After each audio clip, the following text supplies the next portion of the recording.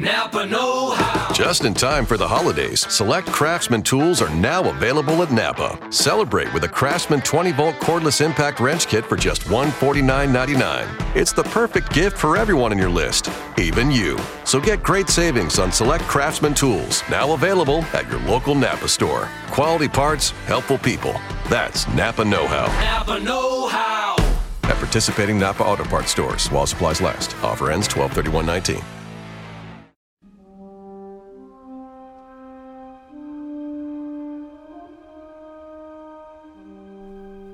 From the host of the Geeky Retro Nerd Show podcast,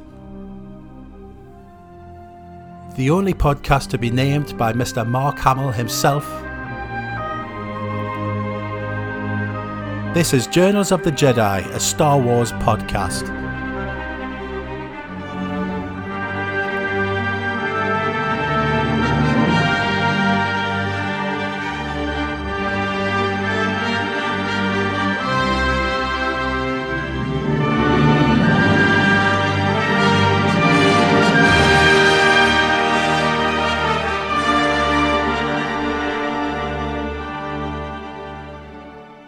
Hi, how are you doing? Welcome to Journals of the Jedi. My name is Adam, host of the Geeky Retro Nerd Show, and I am honoured by your presence. I'm also honoured to have sponsoring the show TruffleShuffle.com. If you head on over to their website, you will see that they have loads and loads and loads of retro t-shirts and geeky gifts. And if you use my special discount code of GRNS15, you will get a 15% discount off £25 or more. And they have loads of Star Wars stuff. Absolutely loads. T-shirts, cups, key rings, the lot. So go to TruffleShuffle.com and have a little look. So here we are. We're at the big one. Star Wars Year by Year, 1977. It's the big one. I can't say enough how big this year is in the history of Star Wars. And as usual, I'm using an incredible book, Star Wars Year by Year. And this is why it's called Journals of the Jedi. I've got loads of Star Wars books. And when I'm researching for the episodes, I use them to make sure that what I'm telling you is right. Because I am by no means a Star Wars expert. I don't claim to be. I just love the movies. And I love Star Wars. And I love talking about it. So I've got an incredible book, Star Wars Year by Year, a visual history, and everything you ever need to know about the history of Star Wars is in there. And that's why it's called Journals of the Jedi for two reasons, actually. That's one reason that I use these journals or books when I'm researching the episodes. The other reason is because Mark Hamill suggested that name on Twitter. If you don't follow me on Twitter, have a look at Geeky Retro Nerds and have a look through. It was a little while ago, but you will see that I asked Mark Hamill what I should call this Star Wars podcast, and he said Journals. Jedi Journals was his name that he suggested, actually, but I said that already exists, so I had to put another spin on it. But here we are, 1977, and as usual, I start with the top 10 grossing movies in that year. Here we go.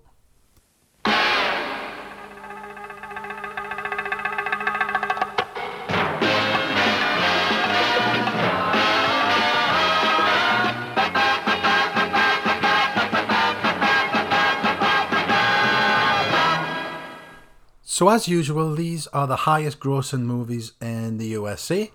And starting at number 10, Annie Hall, which grossed just over $38 million. Number 9, Oh God, which grossed $41.5 million.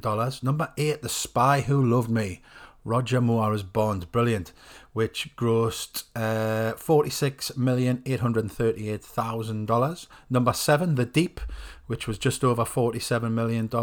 Number 6, A Bridge Too Far, just over $50 million. Number 5, The Goodbye Girl, which was a domestic gross of $82 million. Number 4, Saturday Night Fever, which was just over $94 million. Number 3, absolute classic and a favourite of mine, Close Encounters of the Third Kind, which grossed well over $116 million. So quite the jump between 4 and 3. Number 2, Smokey and the Bandit, which grossed nearly $127 million. Now, usually at this point, I ask you if you know what was number one in this year, but I don't think I need to ask you this time. It was, of course, the incredible Star Wars. Okay, so now let's look at the top 10 selling singles of 1977, and this is in the UK, this one. Movies is in the US, singles is in the UK, as usual on this show. So let's have a look at the top 10 singles. At number 10, Angelo, Brotherhood of Man. At number 9, So You Win Again, Hot Chocolate. At number 8, Way Down, Elvis Presley. At number 7, I Feel Love, Donna Summer. Number 6, Knowing Me, Knowing You, Aha, ABBA. Number 5, Silver Lady, David Soul. Number 4, When I Need You, Leo Sayer. Number 3, Don't Cry For Me, Argentina, Julie Covington. Number 2, Don't Give Up On Us, David Soul. And at number 1, Mull of Kintyre, Wings. So here we go, let's get stuck in 1977. Wow, what a year. Probably the most, well, it is the most important year for Star Wars. Now, as you may or may not know, Star Wars was released in May in the USA. So we've got a few months to cover first before release. So I'm just going to do that. So in the early months of 1977, George Lucas's ILM team was still working to complete visual effects for Star Wars. 3 editors are working long hours to assemble the footage into a cohesive story. Last minute additions of a monocular monster for the trash compactor scene and a matte painting of the Mos Eisley Cantina's exterior are among the film's final shots. Lucas's highest expectation for Star Wars, listen to this, his highest expectation is that it will break even at the box office. So, bless him, he didn't have very high expectations, did he? But little did he know. Or did he? Did he know? I think he did. I think he did know that he was onto an absolute winner here, and he was going to capture, the imagination of the world, just about. But anyway, January 1977.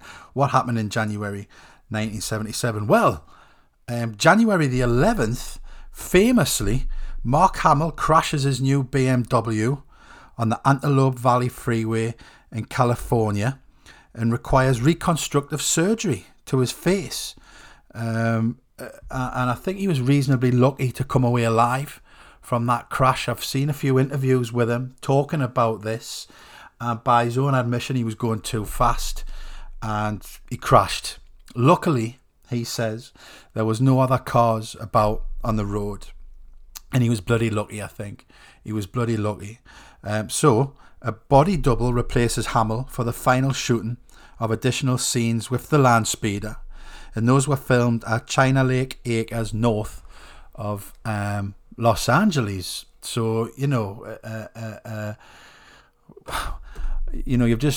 haven't even finished filming one of the biggest movies the world's ever going to see, and unfortunately he has a car crash. But like I say, really lucky to come away from that. But I think he fractured his nose and his eye, I think it was. So he was disfigured slightly, and that could have been the inspiration for the Wampa scene in Empire Strikes Back. But we'll talk about that more in 1980, the 1980 episode. So that happened in January. In March, the soundtrack, one of the greatest soundtracks of all time by one of the greatest composers of all time. And I hold John Williams in such high regard. I really love his work on several movies. I really love him. I love Alan Silvestri as well, with his work as well, particularly on Back to the Future, and more recently on Infinity War with the Avengers movies. He's done an absolutely cracking job there. But John Williams is at the top. He's at the top of the tree. And in March 5th to March the 16th, he conducts the London Symphony Orchestra to record the Star Wars soundtrack, and it's recorded over the course of 14 sessions at Anvil Studios in Denham, England. And, cards on the table. Star Wars would not be what it was or is without John Williams. You know, us fans, George Lucas, everybody involved with Star Wars owes John Williams a massive debt of gratitude for, let's face it, absolutely nailing the soundtrack. So that was March. Also in March, March the 8th actually, the first issue of Marvel Comics' 6-issue adaptation of Star Wars hits the stands, and it's got a cover date of July. And it's a really interesting story, this, because writer Roy Thomas and artist Howard Chaykin worked from Lucas's screenplay, and they had really limited visual reference to create the comic. And it includes the scene where Luke witnesses the space battle over Tatooine before he meets Biggs Darklighter at Anchorhead. And famously, of course, it's a scene that was removed from the movie. And at this point, George Lucas had already decided that this scene was going to be cut from the film, but it's in the comic. Chaykin and Tom Palmer collaborate on the cover art, which echoes the layout of the poster Chaykin created for the previous year's San Diego Comic-Con, which I mentioned in the 1976 episode. And on the cover, both Luke and Ben Kenobi have got red lightsabers, and Darth Vader's helmet is green. And the 20th Century Fox executives have massive doubts over the promotional value of the comic. However, Star Wars #1 quickly sells out. Then in April, Star Wars comic #2, issue #2 comes out on April the 12th. And the issue features Han Solo's meeting with Jabba. So that was still in the script when they got their peepers on it. The issue, Lucasfilm had informed the comics creative team that Jabba would not appear in the film, but they allowed penciler Chaykin to base Jabba's likeness on a photograph of an alien that the film's production department called variously Walrus, Ming, or Mingo. And in the comic, he looks absolutely nothing like what Jabba eventually becomes. But, they're not mind readers. They haven't got a crystal ball. He was removed from Star Wars. We didn't see him until Return of the Jedi, of course. But, the intention was for him to be in the original movie. And they created the likeness based on some drones that had been done. So that was April.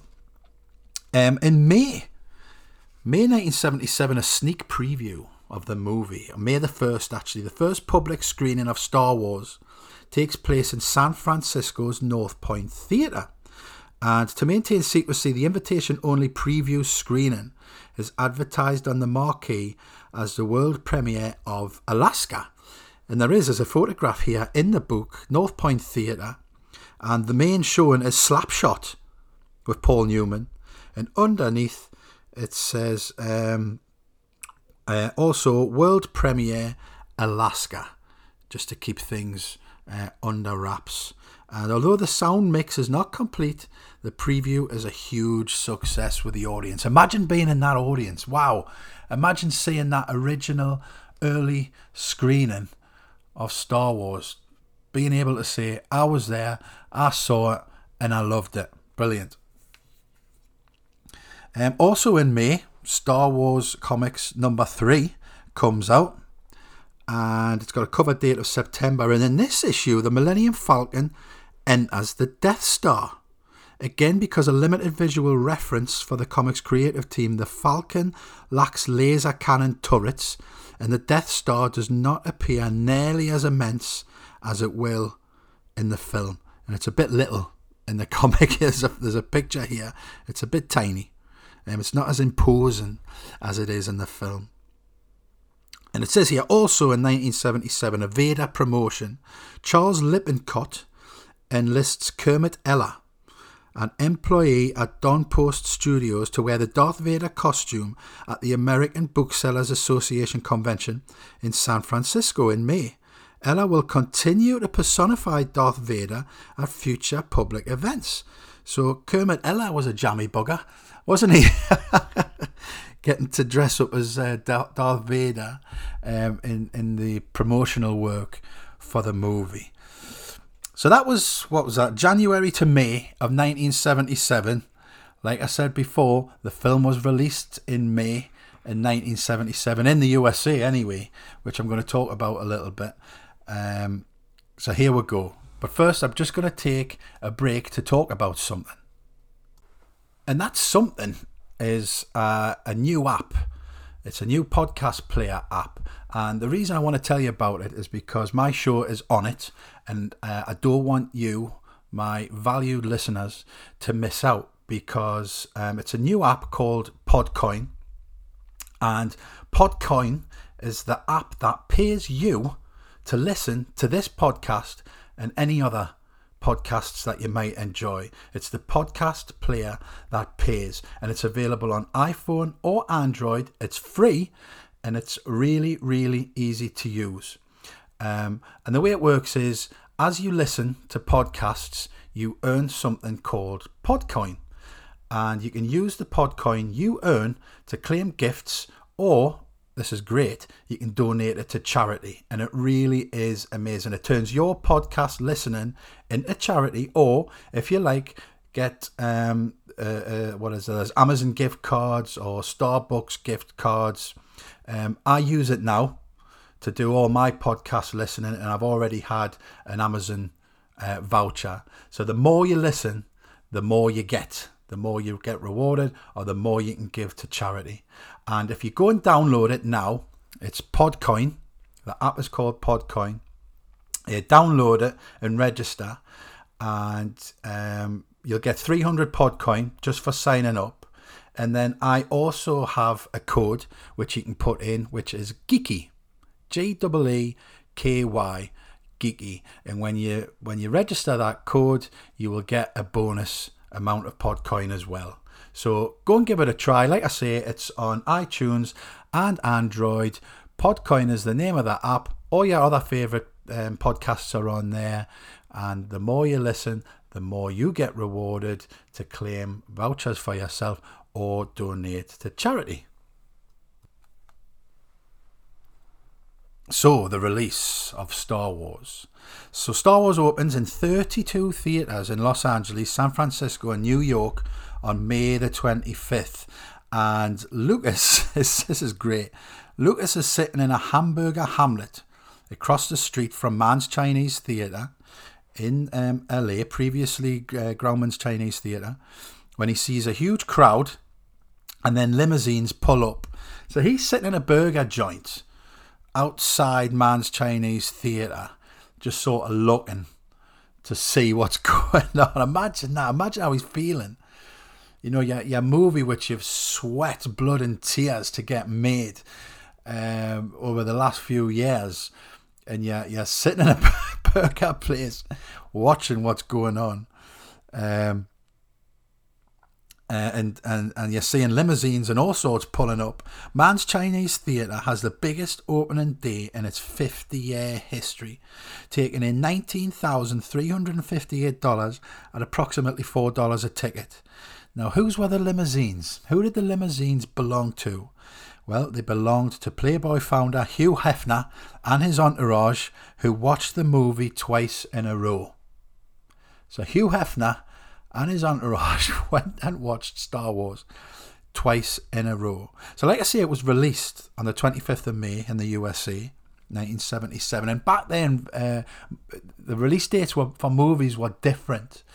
They were quite spread out. In fact, for Star Wars, they were really spread out.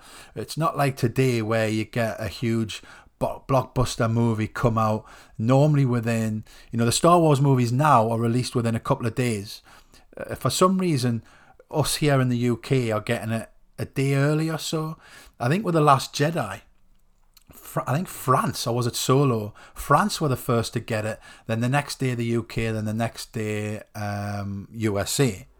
But back then, here's the worldwide release dates for Star Wars. USA, 25th of May, 1977. And then a massive jump to the 19th of October for France, 21st of October for Italy, 27th of October for Australia, 18th of November for Brazil, 27th of December for the UK, 27th of December for us, 26th of January for Hong Kong, and then the 30th of June 1978 for Japan. I mean, that is more than a year spread out, the release. I mean, obviously back then there wasn't internet and news didn't travel as fast, but by gosh, we must have known here in the UK come December what Star Wars was, what it was all about, and how it had gripped the world. I wasn't born in 1977, so I don't know. But oh man, that must have been an excruciating wait.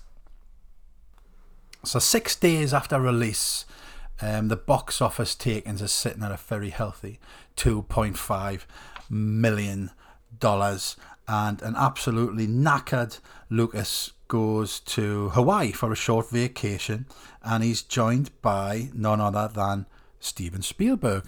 I mean, that's not a bad holiday buddy, is it? Steven Spielberg. Steven, I'm going on holiday. Oh, where you going? Hawaii? Do you want to come?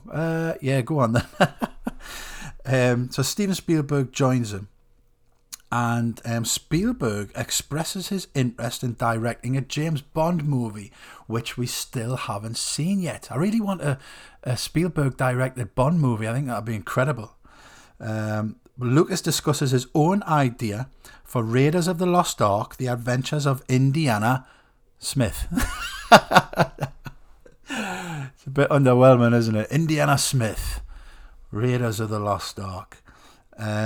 Because the hero's name reminds Spielberg of the film title Nevada Smith from 1966, Lucas later changes it to Indiana Jones. So there you go.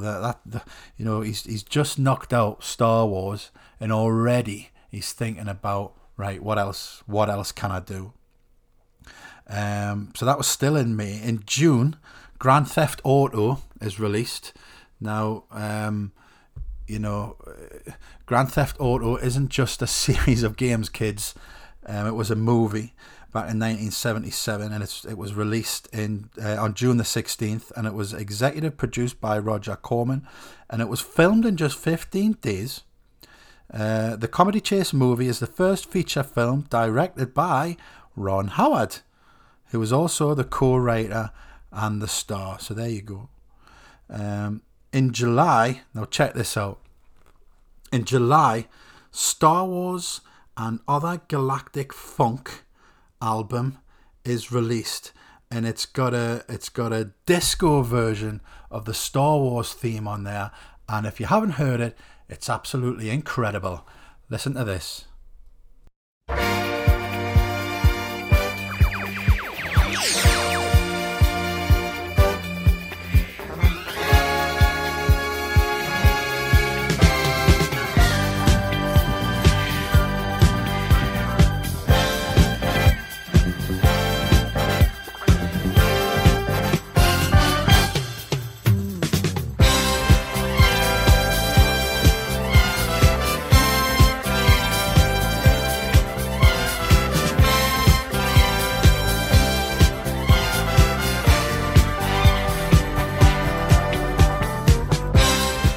On July the 18th, C-3PO appears on the cover of People magazine. On August, Topps releases its first series of Star Wars cards consisting of 66 cards and 11 stickers. The backs of the cards contain either facts about the movie, story summaries, or photo fragments that can be assembled into a puzzle. On August the 3rd, Footprints at Mann's Chinese Theatre. C-3PO, who was Anthony Daniels, Darth Vader, Kermit Ella again, and R2-D2, remote controlled by Mick Garris, set their hand and footprints in the concrete forecourt at Mann's Chinese Theatre, and I've been and I've seen them, and it's very, very cool. Star Wars Digest Given the success of the film, the Star Wars story is released in digest form in August 77, and the story is adapted from the adventures of Luke Skywalker, obviously written by George Lucas. Also in August, Escape from the Death Star. Kenner releases the first Star Wars board game, Escape from the Death Star, and the game is extremely popular and is reproduced all over the world to countries that include Japan, Germany, Italy and France. Capitalising on the success of George Lucas, Warner Brothers re-released THX 1138, but it does not become a commercial success, but it does of course later gain cult appreciation. On September the 16th, the making of Star Wars is broadcast on ABC television, executive produced by Gary Kurtz, legend, directed by Robert Gannett and written by Richard Schickel. It's narrated by William Conrad and hosted by C-3PO and R2-D2. The documentary features interviews with the cast and crew of Star Wars. And I'm pretty sure it's one of the extras on the Blu-ray collection of the movies. In October, metal and plastic Star Wars lunchboxes are produced in the US by King Sealy Thermos. The metal lunchbox comes in two versions with either a Starfield or character art around the sides and a plastic thermos jug. Did you have those? Did you have those bait boxes, as I call them, lunch boxes? If you've still got them, I'd imagine they're worth a few quid. Now then, November. Who remembers the early bird package? Have you heard of this? It's very, very famous. Unable to release Star Wars action figures in time for Christmas because of the lead time required for production, Kenner releases the early bird certificate package, which quickly becomes known as the empty box. The box does in fact contain a mail-in voucher for the first 4 Star Wars action figures and a promise that the toys will ship in early 1978. So basically, you're buying the promise that you're going to get something in the next few months, and that's why it was called the empty box. There was nothing in it apart from the stand and the promise. It was like an IOU. I owe you some Star Wars action figures. Very, very famous. Also, and I didn't realise till I looked in this book, also in November the 28th, Lucas completes the story treatment for the first Star Wars sequel, The Empire Strikes Back. The treatment opens with Luke Skywalker being attacked and bashed in the face by a giant snow creature. A story point that addresses Mark Hamill's facial wounds from his car accident in January 1977. Lucas hires Lee Brackett to write the Empire screenplay. So before the year's out, he's already got big ideas, has our George, for a sequel. And of course, it would have been ludicrous, absolutely insane not to do a sequel. And in December, I mentioned before, Saturday Night Fever came out on December the 16th. Bob Hope Christmas Special on December the 19th. The Bob Hope All-Star Christmas Comedy Special is broadcast on NBC television. Mark Hamill guest stars as Luke Skywalker in a skit titled Scar Wars, which features Bob Hope as Bar Vader. The special also features Kermit the Frog and Miss Piggy, performed respectively by Jim Henson and Frank Oz. So there you go, that was in December. So clearly an absolutely jam-packed year for Star Wars 1977. And as usual, I'm going to finish the episode by referencing some of the world events in that year. So Queen Elizabeth II celebrates the Silver Jubilee. There's the first synthetic insulin. The Apple II computer goes on sale. There's a 25-hour blackout in New York City. Imagine if that happened these days. Yikes. Charlie Chaplin dies. Pele plays his final soccer game, and the Atari 2600 is released. Did you have one of them? Great console. So that's the end of the episode. Really difficult to get all the events of 1977 into 1.5 hour podcast. I hope you've enjoyed it. I hope you've learned something. I hope you found it interesting. Let me know on Twitter at Geeky Retro Nerds. But I'm going to give the last word to George Lucas. I hope to hear you again on the next episode, which is 1978. One of the key factors in the success is that it's a positive film. It has heroes and villains, and that it essentially is a fun movie to watch. It's been a long time since people have been able to go to the movies and see a sort of straightforward, wholesome, fun adventure.